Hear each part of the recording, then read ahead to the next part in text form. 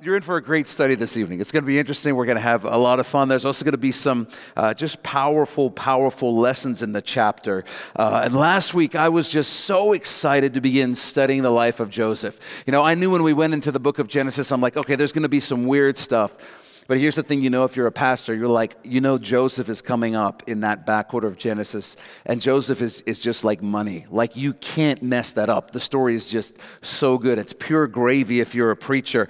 And I forgot that the book of Genesis cuts away from Joseph's story for chapter 38 before returning to it in chapter 39. And I forgot how incredibly weird chapter 38 is. And trust me, it's weird, which is why it's rarely taught in church. You see, what normally happens is the pastor will get there and he'll say, you know what?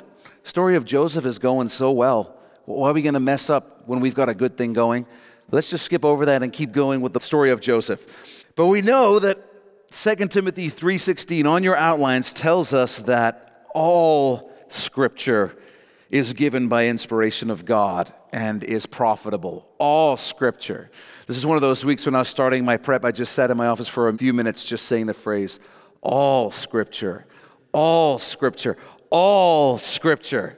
And we're actually going to find that to be true today. There's going to be some very difficult but very important lessons regarding some very difficult issues. And this chapter is also going to serve to highlight the contrast between the path of integrity and right living that Joseph will choose and the life that his brother Judah will choose. You'll recall from last week's study that Judah was the brother who had the idea to make some money by selling Joseph as a slave rather than simply killing him. And you'll also recall we mentioned that Judah is a Hebrew name. When the world becomes essentially Greek, or Hellenist as they call it, which is Greek culture dominant, many people's names get changed a little bit into their Greek versions. And so a lot of people, even in Palestine, which is Israel at the time of Jesus, are using the Greek versions of their Hebrew names.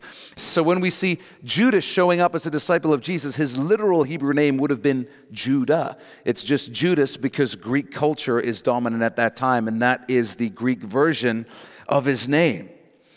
And so when jewelers sell diamonds or diamond rings, you've probably seen this before, they'll often showcase them or present them on a background of black velvet, the black velvet cloth. And the reason they do that is because it highlights the contrast between the diamond and the fabric. It makes the diamond appear even more brilliant and even more beautiful against that backdrop of black.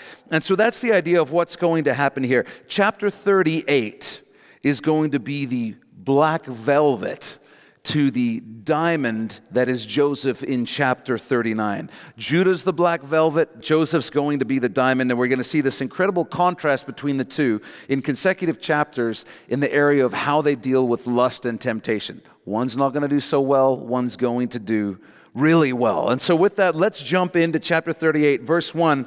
We read, "And it came to pass at that time that Judah departed from his brothers and visited a certain Adullamite, whose name was Hira."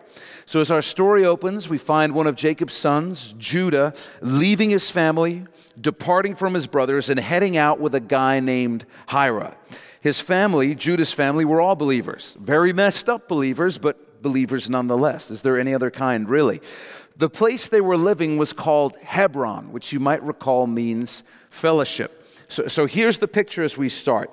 Judah, a believer, leaves the place of fellowship, leaves the father, and leaves the family of believers to go hang out and live among non-believers instead. Is he still a son of the father?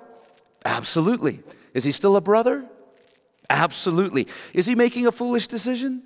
Absolutely. How's it going to go for him? Well, as I am fond of telling my kids, play stupid games, win stupid prizes. So make a note of this. Judah leaves the place of fellowship with the family of believers to go do life with non-believers. He sees no value in doing life with believers over non-believers. Verse 2, "And Judah saw there, when he moved to this new pagan territory, a daughter of a certain Canaanite whose name was Shua. And he married her and went into her." That's the old school way of saying he took her as a wife. Super classy, I know. So Judah does something that nobody in his family was supposed to do because they followed the Lord. None of them were supposed to marry a pagan woman. None of them were supposed to marry a woman who didn't serve the God of their father, Jacob. And why does he do this? Because he makes a decision based on what he sees. It says, and Judah saw there a daughter of a certain Canaanite. So without the family of believers around him, Judah is free from all those pesky people who say things like, hey, I know she's good looking, but she doesn't serve the Lord. You guys are not going in the same direction in life. The only person he can ask for advice is his pagan pal, Hira, who inevitably said something like, well, she passes the eye test. That's all there is to it, really. So make a note of this. Free from the council of believers, Judah marries a non-believer. Free from the council of believers, Judah marries a non-believer. And then we read in verse 3, so she conceived and bore a son, and he called his name Ur. The name Ur means watcher or watchman. And the idea is someone who sees clearly all around him, who has vision and perception. And some scholars suggest that Judah goes with this name because having separated from the family of believers, he now feels like he's enlightened. He now feels like he's seeing things clearly. And I think the rest of the text is going to point to that. He kind of says, I was constrained before living with the family of believers, but now I see clearly that I should just be doing the things that make me happy. I'm enlightened now. So make a note of this. Judah believes that separating from the family of believers is allowing him to live his best life. He believes that separating from the family of believers is allowing him to live his best life. And again, we're going to see how this works out for him. Verse 4, she conceived again and bore a son, and she called his name Onan. And she conceived yet again and bore a son and called his name Shelah. He was at Shezeb when she bore him. The name Shezeb means false, which is kind of a warning flag here, when she bore him. Verse 6, then Judah took a wife for Ur, his firstborn, and her name was Tamar. So Judah finds this good-looking woman, and he says, you know what? I got to hook her up with my son, Ur. Matches her up, marries them. And the interesting thing is that the name Tamar means, it means palm tree, or specifically, to be erect. So Bible scholars suggest that she was likely very tall. Verse 7. I don't know what you guys were thinking, but verse 7. But Ur, Judah's firstborn, was wicked in the sight of the Lord, and the Lord killed him. This is entire biography right there in the Bible. Wicked in the sight of the Lord, and the Lord killed him. We have no idea what he did that was so detestable to the Lord, but obviously it's pretty bad. I mean, the guy's living in pagan territory. They have temple prostitutes all over the place, but whatever this guy does is so bad, God's like, no, you're done, you're dead. And you might be thinking, well, seems a little harsh, God, but keep in mind, if he was a believer who was doing wicked things, then he went to heaven. But God had to limit the damage he was doing to the reputation of God on the earth. The Bible says there's a sin that leads to death. And there are instances in the Bible, we can't get into them today because of time, but there are examples where a believer will get into sin, won't repent, and they're doing so much damage to the reputation of God because everyone knows they're a Christian, but they're living like they're not, that God says, okay, time's up. You're coming home. And they go to heaven, but God stops the damage to his reputation on the earth. If he was a non-believer and the Lord knew that he would never repent, then the more wicked things he did, the more harshly he would be punished for eternity in hell. And so God would be limiting his wickedness in order to limit his punishment, much like Jesus did, if you'll recall, when he switched to speaking in parables rather than plainly. You might recall the great misconception is that Jesus speaks in parables to make things simpler. It's not true. He says specifically that he switches to speaking in parables so that those who do not want to listen to him will not be able to understand him, so that they won't be responsible for receiving even more revelation and rejecting Jesus. So if Ur's a non-believer, then God is actually saving him even worse torment in hell. But in both scenarios, God is doing good to the people of the earth by removing a wicked man from among their midst. So just some things to keep in mind if you're wondering why the Lord might do this, or if it's okay for the Lord to do this. Now, there was a cultural practice you need to be aware of before we go any further. Women at this time, it was a very patriarchal society, and women were not allowed to own property. They weren't allowed to have jobs that paid them money. They weren't allowed to receive any type of inheritance. So if an adult woman became a widow, she would have to have a man to care for and provide for her, or she would essentially become homeless, have no way of earning money, and would die. So when a man died, it was customary that if he was married, that man's oldest brother would take his wife as his own wife, thus ensuring the woman's welfare. This practice is known as levirate marriage, and it comes from the Latin word levir, which simply means husband's brother. And this wasn't just a Jewish custom, this was all over the world. There was this sort of practice going on. But additionally, in the Hebrew culture, if a man died without having a son, the first son that was born to his wife and his brother would count as the dead man's first son. And this would ensure that his family line and family name continued into the future. And this practice would actually be written into the law of God by God in Deuteronomy 25. And I was just thinking about this. I would imagine that it would make the brothers in a family very involved and opinionated when one of them was choosing a future wife. Can you imagine? Because they knew that there's a chance that down the line she could end up being their wife. And so there would have been a lot of conversations of, don't marry her, she's totally not my type. Or, have you seen her mom? You just know she's not going to age well. Come on, you got to make a different decision here. Would have been a much more intense sort of thing than now when we're like, oh, it's your choice, it's your decision. There would have been some strong opinions going on. And all of this is why when Judah's firstborn son, is killed by the Lord, we read in verse 8, and Judah, the dad, said to Onan, the next oldest son, go into your brother's wife and marry her and raise up an heir to your brother. But Onan knew that the heir would not be his. And it came to pass when he went into his brother's wife that he emitted on the ground, lest he should give an heir to his brother. Can't figure out why I've never seen this in a children's Bible before. It must just be an oversight here. So Onan, if you'll notice, he has no problem having sex with his dead brother's wife. No objection there. He's good with that part of the deal. But then when the moment comes when he might get her pregnant, he ensures that doesn't happen. And if you're not tracking with me, I'll leave that exciting discovery for you in your own studies this week. You can figure it out.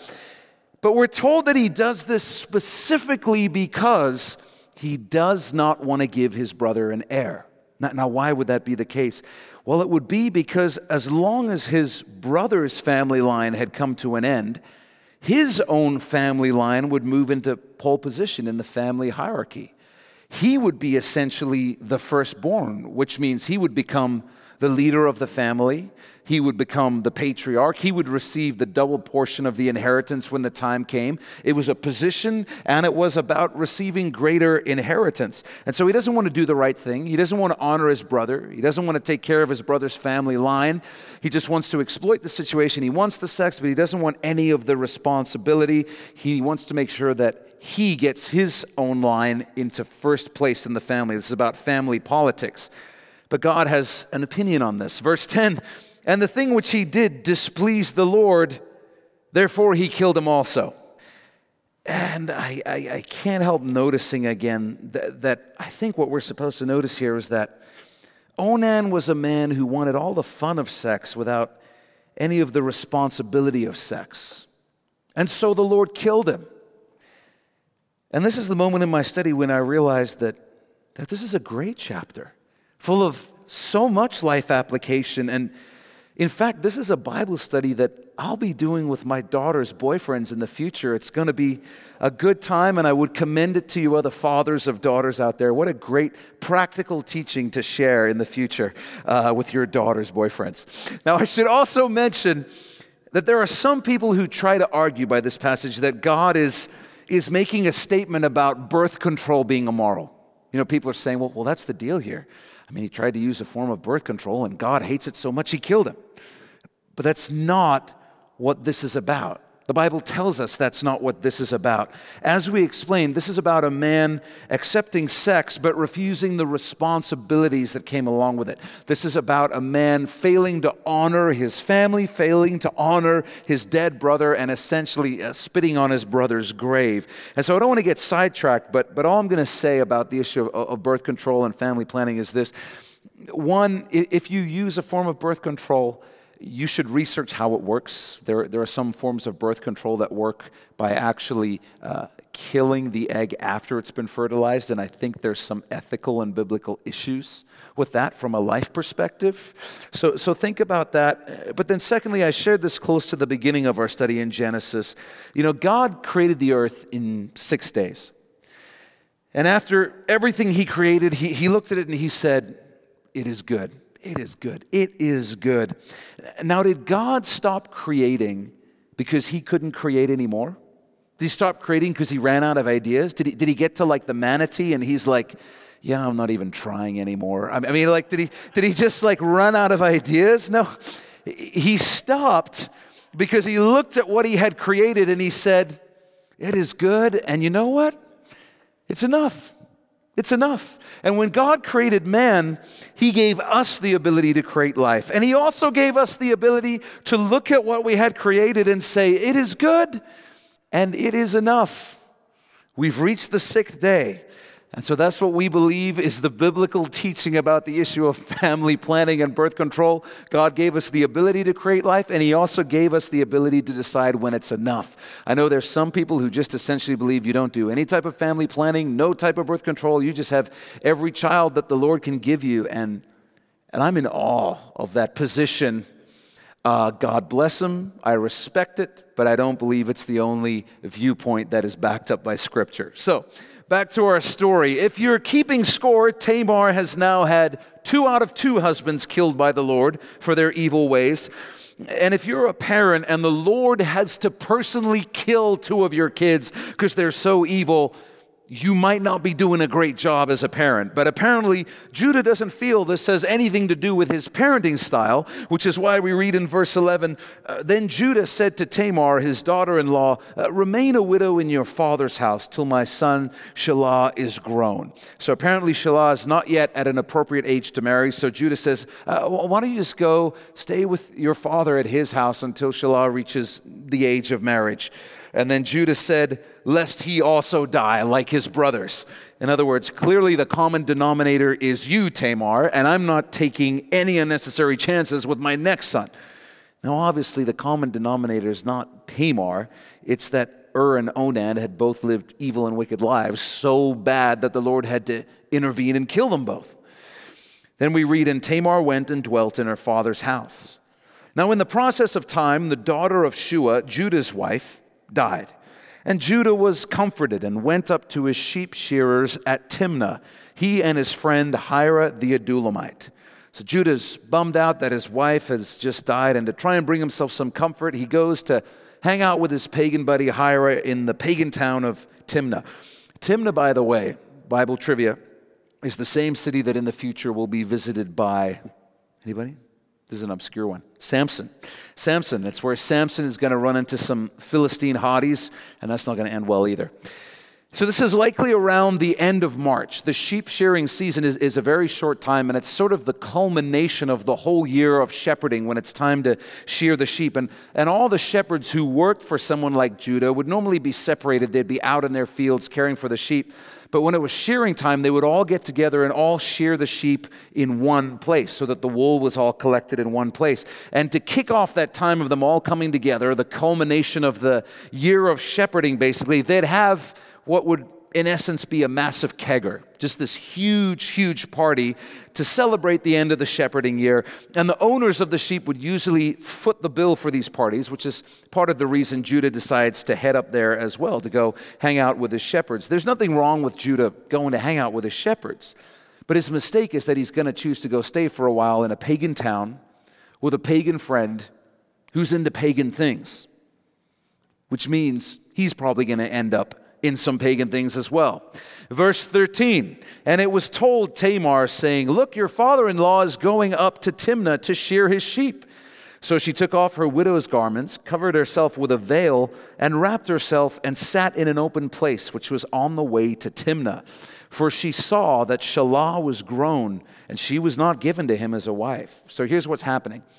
Time passes. Shelah reaches the age of marriage, but there's radio silence from Judah. No word to Tamar. And she realizes that Judah has no intention of keeping his word to her. No intention of following through on his obligation to have Shelah marry her and take care of her. So she dresses up like one of the region's pagan temple prostitutes. And as we've mentioned before, one of the ways you would worship the pagan gods of this area was for about 1 week a year, whether you were a man or a woman, you would go work in the pagan temple as a prostitute. And then all the money that you raised through prostitution would be given to the temple as sort of a form of fundraising. And other people who hired you, that would be their act of worship, and you being available for hire, that would be your act of worship. And so the woman would wear a veil that would cover their face even while doing the deed, because if your neighbor or uncle hired you, it'd be super awkward, to make a ludicrous understatement, basically. And yes, to state the obvious, this is all horrendously messed up and weird. But as we've been saying, this was the pagan practice in the area at the time. The family of Jacob, God's people, were supposed to have nothing to do with any of this. Verse 15, when Judah saw her, he thought she was a harlot because she had covered her face. Then he turned to her by the way and said, "Please let me come in to you." Classy guy. For he did not know that she was his daughter-in-law. So Judah's just making one bad decision after another here. But it's a tragic reminder that when you hang out in the place of temptation, you greatly increase the odds of you falling for that temptation. It's not rocket science. When it comes to playing with temptation, the Bible says it's like playing with fire. And what happens when you play with fire? Solomon, the wisest man who ever lived, tells us in Proverbs 6:27, "Can a man take fire to his bosoms? Can you scoop fire into your lap and his clothes not be burned?"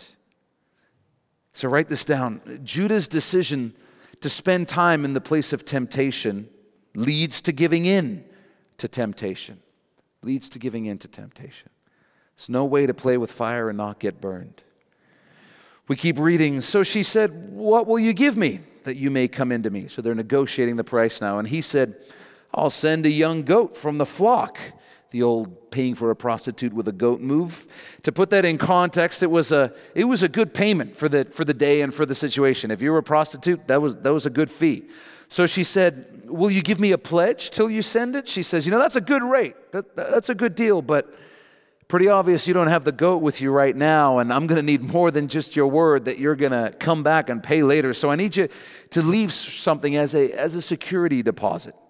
Then he said to her, well, what pledge shall I give you? So she said, "Your signet and cord and your staff that's in your hand." His signet would have been either a ring or possibly a medallion that bore some sort of family seal. It could be used for proof of identification. It could be used as a legal signature on documents and things like contracts. It was basically his ID. It was his passport. It was his driver's license. His cord actually translates more accurately, and some of your Bibles will probably say it as bracelets. These are likely gaudy gold bracelets that were an old school style of bling, just like a giant old school gold chain, a way to let everybody know that you've got a lot of cash, sort of like walking around flashing a high-end credit card all the time. And his staff would have been just that, a staff. And it would have been representative of your position in life and business. And it's a good way of saying it told people about your reputation. So she literally says the equivalent of, just for safekeeping, why don't you leave with me your driver's license, your credit card, and your reputation? And we got a deal.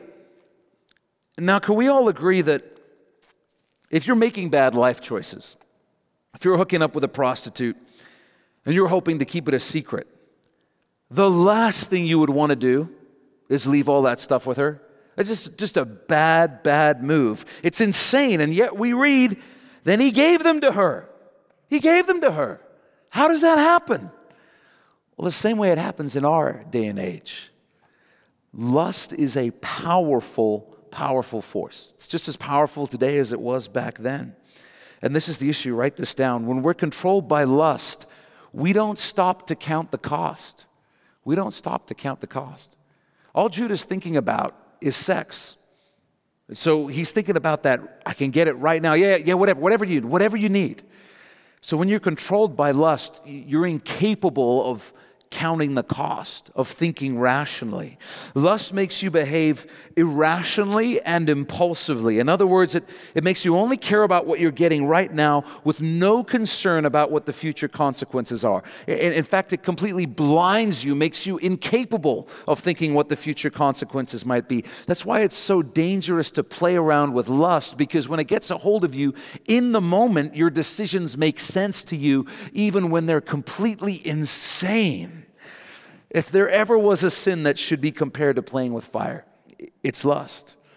That's why we see Judah behaving so irrationally and impulsively. We read, then he gave him to her and he went into her. And if that wasn't bad enough, we read, and she conceived by him.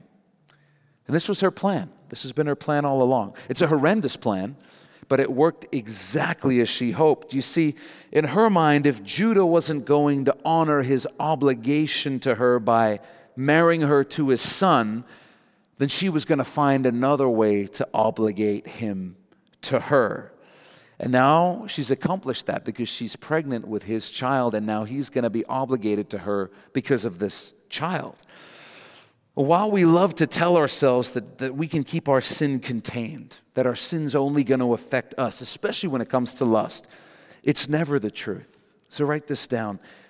Judah's refusal to do the right thing led others into sin as well. Judah's refusal to do the right thing led others into sin as well. Instead of being a model of the believer and leading this woman, Tamar, to follow the Lord, he instead leads her into horrendous sin because she feels like this is the only way that she can be taken care of in life. She has to find a way or she's dead. And so this is the plan she comes up with. And it's all because of Judah's failure to honor his word. And again, I can't figure out why I haven't read this story in any children's Bible. Just must be the pictures are too hard to draw or something like that. But verse 19 we read, so she arose and went away and laid aside her veil and put on the garments of her widowhood. So she went back to her normal life. And Judah sent the goat by the hand of his friend the Adullamite to receive his pledge from the woman's hand. Apparently, Judah thinks it would be too risky for him to walk around and try and find her again and deliver the goat. So he has his buddy Hira do it for him. Because hiring a prostitute wasn't risky, but in his mind, this is what he does. And then we read, but he did not find her. Then he, that's Hira, asked the men of the place, saying, where is the harlot who was openly by the roadside? And they said, there was no harlot in this place. So he returned to Judah and said, I cannot find her. Also, the men of the place said there was no harlot in this place. This is probably the moment when Judah starts thinking, well, that's not good. That's not good. Verse 23, then Judah said, let her take him for herself, lest we be shamed, for I sent this young goat, and you've not found her. He says, you know what, let's just forget about the whole thing. Let her keep my stuff. I mean, I can't go around the area asking, hey, has anyone seen that prostitute? Because she has my driver's license, credit card, and reputation. He says, everyone's going to mock me like I'm some sort of idiot, which he was. After all, I mean, I sent the goat. I kept my part of the deal. I'm a solid dude. Now, isn't it sad that Judah kept his word to Tamar when he thought she was a prostitute, but not when he thought she was family? He treats her better when she's acting as a prostitute than he does when she was family. Verse 24, and it came to pass about 3 months after. Now just notice this. Whenever we sin and try and hide it, there's almost always this period of time when we think we've gotten away with it. We think we've gotten away with it. We think it's all just going to blow over. No one's going to be the wiser. But what the Bible says is true. In Numbers 32:23, make sure your kids know it. Your sin will find you out. Your sin will find you out. It's not that God's going to punish you or God's going to make sure that you don't get away with it. It's that there are natural consequences to your sin. And when it comes to lust, there's no way to escape the consequences. They're going to show up sooner or later. And I always say this, if you're thinking, hey, Jeff, you're scaring me. Good. because it is scary. And knowing this is meant to help us choose the path of life instead of the path of destruction. So it's 3 months later that Judah was told, saying, Tamar, your daughter-in-law, has played the harlot. Furthermore, she's with child by harlotry. So somebody tells Judah, well, I just found out your ex-daughter-in-law Tamar has been working as a prostitute and now she's pregnant. Now what would we expect Judah's reaction to be? I mean, I would expect it to be something along the lines of, hey, you know what? Let's not rush to judgment. I mean, who are we to cast the first stone? We all have our faults, don't we? I'm sure we've all done things that we regret, and I'd like to think that we'd all be gracious to each other if those things ever came to life. You know, hypothetically. That's what I would expect. That's what I would do if I were him in that situation, but check out what his reaction actually is. So Judah said, what? Bring her out and let her be burned. And this was the cultural practice in many places at this time in history. Adultery got you burned to death. And I think it's safe to assume it was a pretty effective deterrent. Now, how can this possibly be Judah's reaction? How can this possibly be his reaction? I'll tell you. But you got to brace yourself because this one's going to hurt a little bit, okay? We'll write this down. This is why it's his reaction. It's amazing how terrible my sin looks on somebody else. It's amazing how terrible my sin looks on somebody else. You know, when I do it, it was just a bad choice that I made. When they do it, it's harlotry. It's whoring. It's adultery. It's sexual immorality. When I do it, well, you don't know what I was going through at the time. When they do it, I'm not even sure if they're saved. When I do it, you know, the situation deserves grace. But when they do it, the situation deserves wrath. It's amazing how terrible my sin looks on somebody else because we're all prone to hypocrisy. And we can all agree on this. I mean, even if you were here and you were a non-believer, you'd probably agree with me. You'd be comfortable agreeing with what I've just said. But here's the problem. The non-believer's solution to this predicament is, well, clearly, what we should do then is never judge anybody for anything ever. I mean, clearly that's the solution to the issue of hypocrisy. And I got to tell you, church, I despair over the number of believers that I see buying into that same idea. The number of believers who seem to think that all forms of judgment are bad and wrong is incredible to me. Even worse is the number of believers who are under the impression that the Bible teaches we're never supposed to judge anyone for anything, ever. The reason it's so terrible is because that's not what the Bible teaches.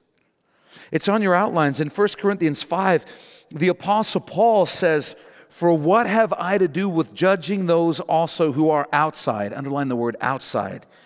"Do you not judge those who are inside?" Underline inside. "But those who are outside, God judges." So Paul, the great apostle, says, non-believers, those outside the church, they're to be left to God to judge. But we are to judge those who are inside the church. In other words, we can't expect non-believers to act like followers of Jesus. That's an unrealistic expectation. But we should expect believers to live like followers of Jesus. We don't hold each other accountable because we think we're perfect. That's not why we do it. We do it because the standard isn't us. The standard is Jesus. We don't go out into the world and live lives that represent each other. We live lives in the world that represent Jesus. And because we care about the reputation of Jesus, we're supposed to hold each other to the standard of actually living like we're followers of Jesus. Because we care about the reputation of Jesus. Jesus wants us to judge fellow believers, but Jesus hates it when believers judge hypocritically. That's why Jesus said, it's also on your outlines, he said, "Why do you see the speck in your brother's eye, but fail to notice the beam in your own eye? Or how can you say to your brother, 'Let me take the speck out of your eye,' when the beam is in your own eye? You hypocrite! First remove the beam from your own eye, and then you will see clearly enough to do what? to remove the speck from your brother's eye. What Jesus is saying is that the believer wrestling with porn addiction cannot go to another believer who's wrestling with porn addiction and tell them you need to repent, because he'd be a hypocrite. He's got no credibility. Jesus told us that what should happen, though, is there should be believers around that person who's in sin, who are walking in sexual purity, who can call the brother who's not to repentance without being hypocrites. And I've met a lot of believers who believe that if you have any sin in your life, if you're falling short in any area of your life, then you can't ever call out another believer's sin because you're being a hypocrite. Well, what's the problem with that? Problem's obvious. There's only ever been one sinless man, and his name was Jesus Christ. And if he's the only one who's qualified to ever call anyone to repentance, then Jesus wouldn't have said, first remove the beam from your own eye, and then you will see clearly enough to remove the speck from your brother's eye. He would have said, try to remove the beam from your own eye. You won't be able to, because as soon as you do, there'll be another beam in your eye. So don't even plan on calling your brother out, because there's always going to be an issue, and you're always going to be a hypocrite. He would have said that, but he didn't. He didn't. He was letting us know that we can't call another believer to repent in an area that we're also struggling in. But we can call another believer to repent in an area that we're walking in godliness in. And the solution Jesus offered was that we should repent ourselves, walk in righteousness, so that we can call each other to repentance when necessary without being hypocrites. Now, let's just be honest for a second. Let's get really real. Most of us wish it were true that Jesus had said, never judge anyone for anything ever, don't we? I mean, we wish that was true. Not only because we'd love to be able to play that card whenever anyone called us out on our sin, but equally because none of us wants to call another believer out on their sin, right? I mean, nobody wants to do that. Would anybody here be excited about having to confront another believer about their sin? Or your spouse, or a family member, or a friend?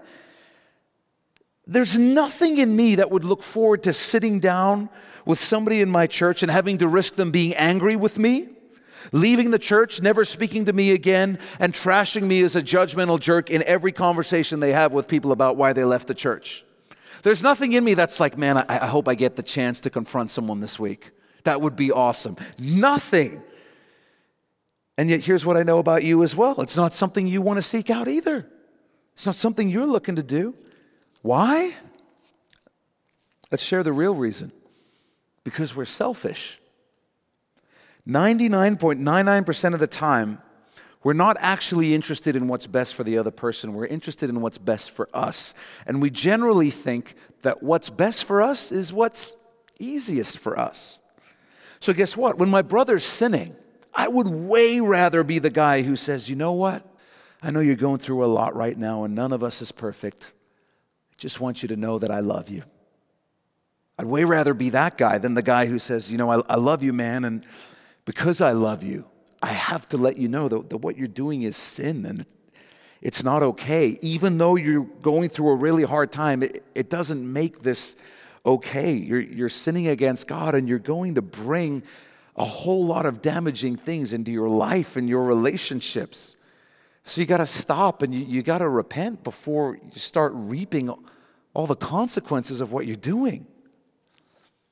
Way rather be the first guy. And here's the lie we tell ourselves. We tell ourselves that being the first guy is acting in love. But it's not. It's not, because the reason we're choosing to be the first guy is actually because it's what's easiest for us, not because it's what's best for them. Write this down. Real love does what is best for the other person, no matter the cost. Real love does what's best for the other person, no matter the cost. If we really love them, we would do everything we could to stop them from heading down a road that we know is going to lead to heartache and pain, even if it risks our relationship with them. But most of the time, we'd rather have them like us. We'd just rather have them like us. We love ourselves more than we love them. And so we don't confront the sin in each other's lives. May God forgive us for the times we've loved ourselves more than our brothers and sisters in Christ. And may God help us to truly love each other more than we love ourselves, even if it costs us something. Well, Judah chooses to be a giant hypocrite and demands that Tamar be burned to death. So they get this fire ready. Verse 25, when she was brought out, she sent to her father-in-law. So she's being brought out. They're stoking up the fire here, this group of villagers. And she says, where's Judah at? Can I have him step forward for a minute? You can picture the scene. Judah comes marching in from the back, his chest puffed up with righteous indignation before the gathering crowd. And then Tamar says, by the man to whom these belong, I am with child. And she said, please determine who these are, the signet and cord and staff. So knowing full well what she's doing, Tamar says, I don't know exactly who knocked me up, Uncle Judah, but he did leave all this stuff with me. Does anybody know who this belongs to? Judah, do you know anybody who's missing a signet ring with a giant J? I mean, anybody? Can you imagine the moment when Judah realizes what has happened? When he realizes what is happening in front of a live studio audience?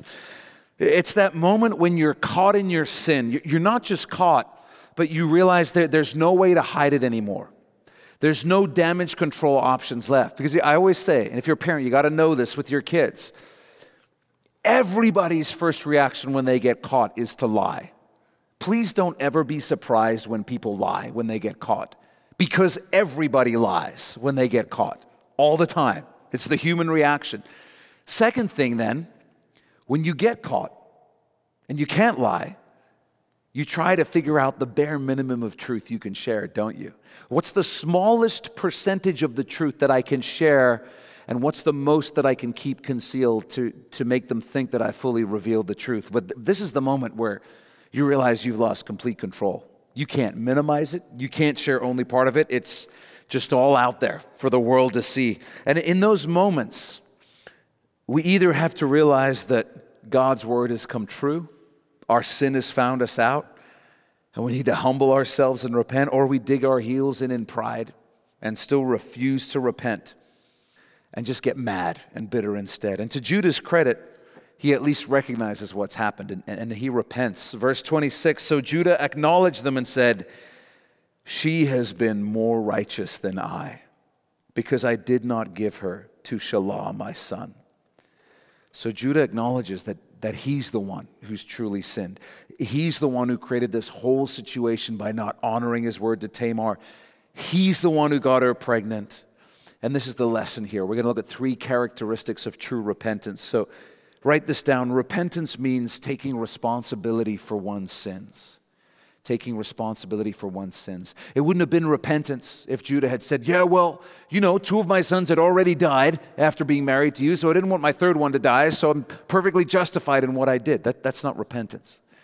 Repentance means you stop blaming other people, you stop blaming the situation, you stop blaming circumstances, and you say, no, I did this because I chose to do this. It was my choice and it's on me. And the implication in the rest of the text and the rest of the story is that he honored his financial obligations to Tamar by providing for her for the rest of her life. He took care of her financially. So write this down. Second characteristic of true repentance. Repentance means doing everything possible to make amends. Everything possible to make amends. You caught me. I did it. Sorry, shouldn't have done it.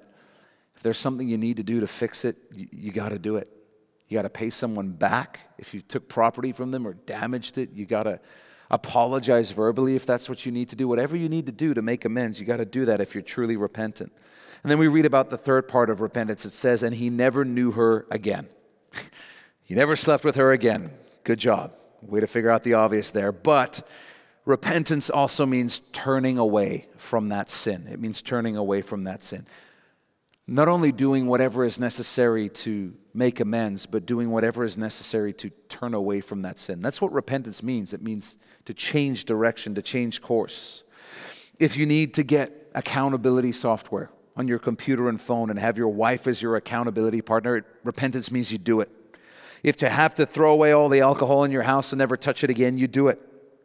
If you need to find another job so you're not around that coworker, you do it. If you need to leave that group of friends and never see them again because you realize that you just keep getting into situations that you shouldn't be in when you're around them, if you got to break off those friendships, if you're really repenting, you're going to do it. If you're not, really get this, if you're not willing to do whatever it takes, then you haven't really repented. If you're not willing to really do whatever it takes, then you haven't really repented. If you've still got a closet full of candy in your kitchen, you can't simultaneously say, this is the year I take my health seriously. You can't do that. You got to get rid of it. You got to do whatever it takes so that the words you're saying line up with your actions and your choices. And if you're not willing to do whatever it takes to turn away from that sin, then you haven't really repented. And you need to know that. We need to know that. Verse 27, changing gears. Now it came to pass at the time for giving birth that, behold, twins were in her womb. And so it was, when she was giving birth, that the one put out his hand, and the midwife took a scarlet thread and bound it on his hand, saying, this one came out first. Then it happened, as he drew back his hand, that his brother came out unexpectedly. And she said, how did you break through? This breach be upon you. Therefore his name was called Perez, which means breach or breakthrough.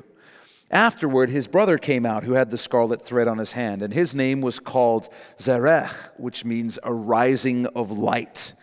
So what is this all about? Really weird paragraph, not in the flow of the story at all, not really seemingly connected to what's going to come in the next chapter. But if you know your Bible, then you know about the scarlet thread that's woven throughout the Old Testament, this red thread that points prophetically ahead to Jesus and his blood. And there's signs of it all the way through the Old Testament. Joseph is going to be a part of that scarlet thread in the Old Testament. That's where our mind should go when we see this phrase, looking to a link for Jesus. And Bible scholars tell us there is a picture here.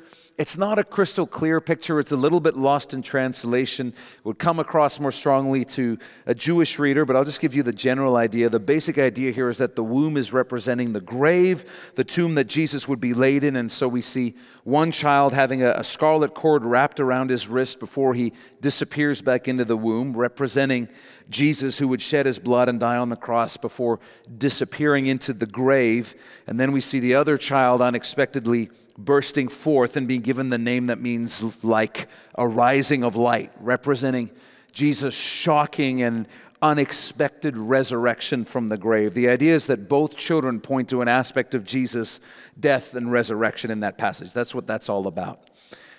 Well, what's in this chapter is so important that God interrupted the story of Joseph to share it with us. And the lessons in this chapter are so big, they can change the course of a person's life if you heed them, and they can derail a person's life if we refuse to heed them. But the danger is that we hear this and we think, that's a good word, that's important. I know a lot of people who really need to hear that, because that's not an issue for me. I'd never get involved in that sort of sin. I'm just way past that. I've sort of moved on to more challenging aspects of the faith, But that's exactly what Satan wants you and I to think, because that way we'll never see it coming. We'll never see it coming. We'll have our guard down. And if there's one thing I've learned about sin, it's that we're all far more susceptible than we think we are. Far more susceptible.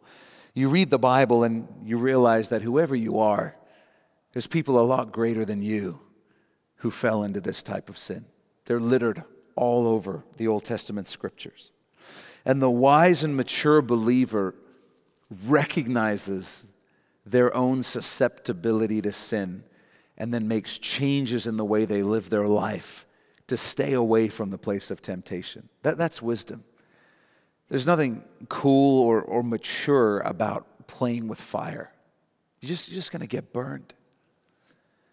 The wise and mature believer is the one who says, hey, you know what I've learned? You don't pick up freaking fire and play with it. You just don't do that.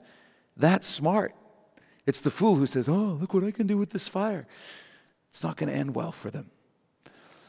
And so I would just encourage you in your life, be wise. Stay far away from sin. Stay far away from lust. Men, one of the worst forms of hypocrisy is to engage in sexual sin that would break your heart to see your own daughter involved in. That's what Judah did.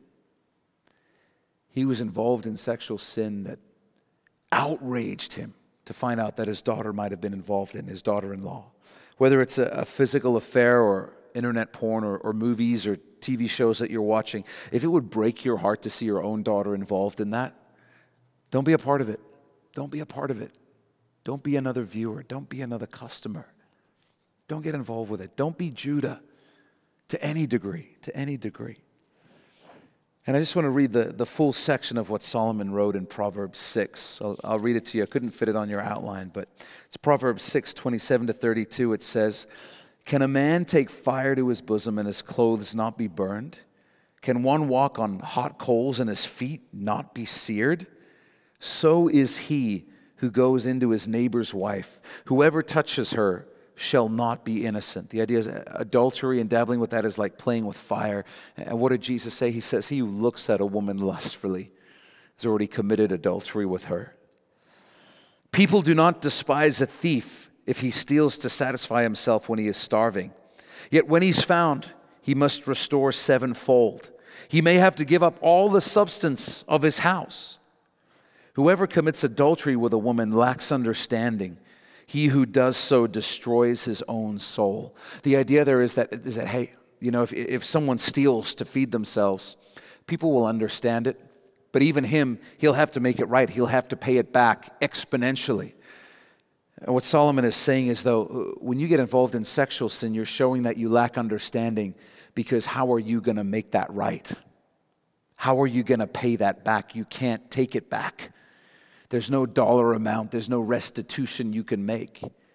He says you're not thinking straight. You lack understanding, because when you get involved with that, you're destroying your own soul. And the effects of that sexual sin are going to affect you in some way for the rest of your life. They will. That's the truth. So Solomon says, when you get involved in that stuff, you lack understanding. You're letting lust take over. You're not considering what the cost is going to be in the future. Nobody gets away with it. Nobody gets away with it. Again, am I scaring you? Good. Because it's true. The effects of sexual sin are tragic. They're terrifying, and you will get burnt. You will get burnt. I won't ask for a show of hands, but most of us in this room could testify to the truth of this. It's true. We know it is. Judah's story teaches us that if you're a believer who's involved with a secret sin, you need to confess and repent, because things won't get better until you do. They won't get better. But here's the good news. They really can get better. They can get better. God really can heal. He really can restore. There really is hope if you're caught in sin. Rahab, the prostitute of Jericho, shows up in Jesus' genealogy in the Gospel of Matthew. She's in there. But then in heaven, Jesus identifies himself as the Lion of the tribe of Judah. That's amazing grace. That is amazing grace. Man, we love that phrase. It's like a Christianese phrase, the Lion of Judah. Have you read the story of Judah? Why would you do that? Because it's amazing grace. No matter what you've done, if you'll confess and repent, God can write a different ending to your story, one far better than you might think is possible. Far better. Judah's story ends. We don't know how he gets there, but God does something in him. And his story ends with Jesus being part of his family line and not being ashamed to say it in heaven. But God can't start working on that new ending until you confess and repent. Can't start until you do that. If you're caught in some type of secret sin, step one is to confess to the Lord, repent to the Lord, seek forgiveness from the Lord. Take communion today as we worship and pray in a minute, so that you understand that you're forgiven. Your sin is paid for by the blood of Jesus. But then if you're really going to repent, you got to make amends. You got to go repent to anybody that you've offended and you've hurt. And I know that's hard, and I know that's terrifying. And I also know the lie of Satan that is, it would be better if they just never knew. That's the best way to handle this. And I'll just tell you that sin that doesn't get dealt with will be a cancer on your life, on your marriage. It will eat away at you. It will damage your relationship. And your spouse will wonder, what in the world is going on? They won't know because there hasn't been confession. So there can't be understanding. So if you're there, repent to the Lord and then repent to anyone who's been affected by it and ask their forgiveness. And a bit of practical advice would be give them time to grieve. Give them time to be offended. Don't demand forgiveness. We don't have the right to do that. We don't have the right to demand forgiveness. You confess because that's your part of the equation. Forgiveness is their part. You confess because that's what God wants you to do. And then you leave their forgiveness to them and the Lord for them to work that out. I know it's a heavy word, but we need to hear it. And we need to be reminded that there's a cost to this stuff. And as a parent as well, I would just say, as weird as it is, man, share this sort of stuff with your kids. Share with them about the consequences. It's so much more useful than just sharing sex outside of marriage is bad. Sexual sin is bad. It's so much more productive to share, man, I want to save you from pain and heartache and disaster, because when lust gets control of your life, it'll destroy your life. It'll ruin your life. Let them know that. Let them know it.